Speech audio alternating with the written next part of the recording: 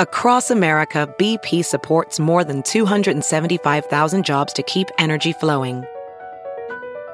Jobs like building grid-scale solar energy in Ohio and producing gas with fewer operational emissions in Texas. It's and, not or. See what doing both means for energy nationwide at bp.com/investing in America.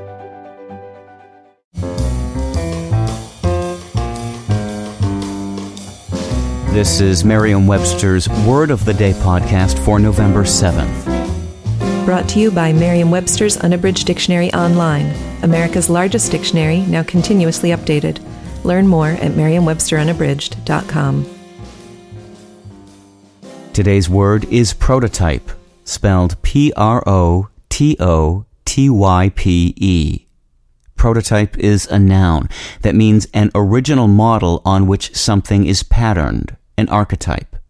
Prototype can also mean an individual that exhibits the essential features of a later type, or a standard or typical example. Or prototype can mean a first full-scale and usually functional form of a new type or design of a construction, such as an airplane. Here's the word used in a sentence from Newsweek by Lauren Walker. Someone seems to have gotten his or her hands on an iPhone 6 prototype and is now selling it on eBay for a handsome sum. Bidding had reached $83,300 at the time of this writing.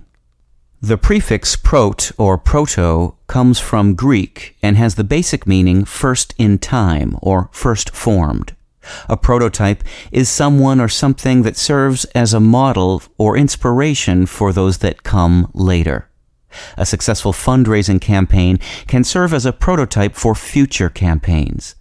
The legendary Robin Hood, the prototypical, kindhearted, and honorable outlaw, has been the inspiration for countless other romantic heroes.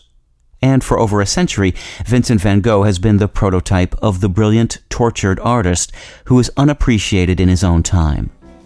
I'm Peter Sokolowski with your Word of the Day.